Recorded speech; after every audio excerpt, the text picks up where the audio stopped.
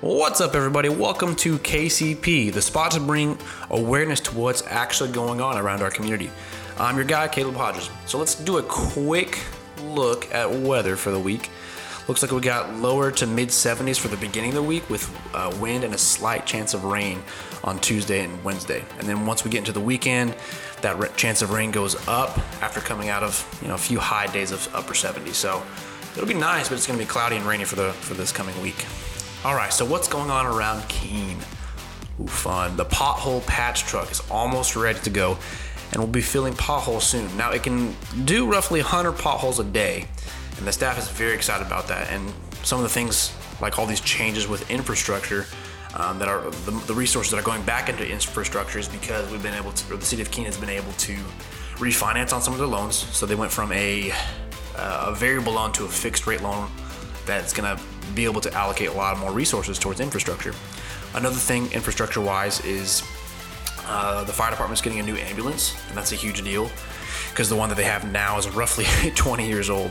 Now, as a former EMT myself, I worked at a company that did not keep up with their fleet, and it was pretty rough because we would go pick up patients, say it's 115 degrees outside and they're experiencing a heat stroke, not sweating, it's really bad, blah, blah, blah.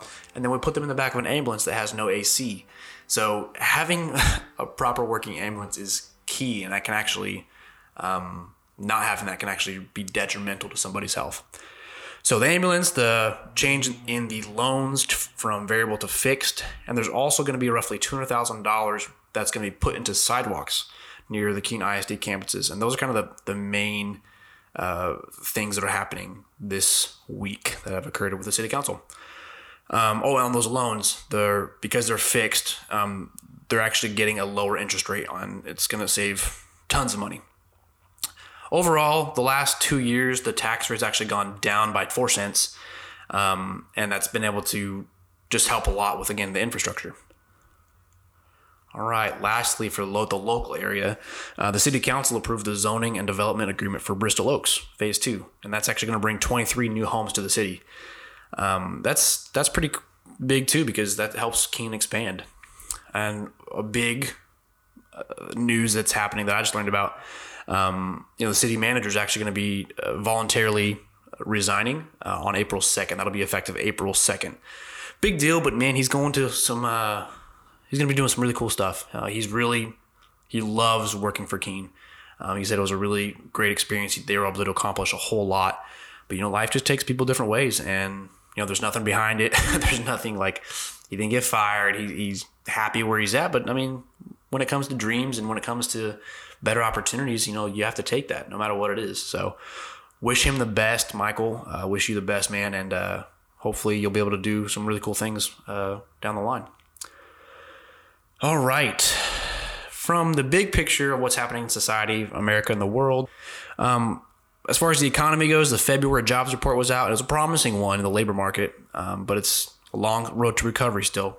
Despite all the things that's happened, despite all the craziness of the economy and the job market, employers actually added 379,000 jobs last month alone.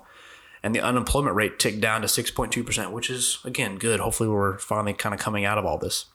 Markets popped a little bit despite all the fingernail biting. The S&P and the Dow closed higher for the week, which is really good, but the NASDAQ did not, posting its third straight weekly decline. That's big tech for you, right?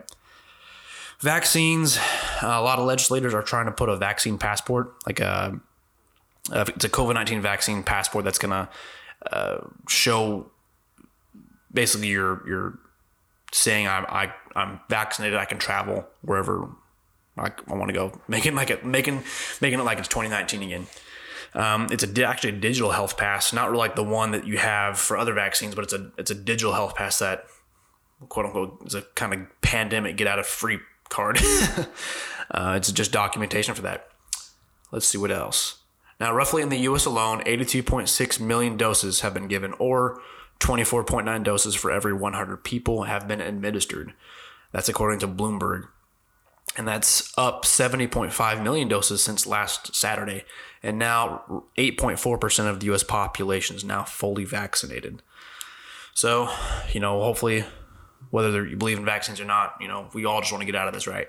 We all just want to get back to normal and get back to a booming economy. Whether whatever you believe about that or not doesn't matter. Everybody wants good things to happen to ourselves, to those around us. Speaking of good, I want to give a shout out to Tisha Ann Dilshaw, and she posted this post in the Keene Residents Talk page. She says, "What is one thing you need that you cannot afford right now? Let's check and see what others say. Maybe you have it and don't need it, or have it somebody else who can get a connection to get it." She says, "I saw this on another community page and it was amazing some of the kindness that was shown." She says, "Have a great week, no selling. If you're offering something on here to someone, it means you're giving it to them for free.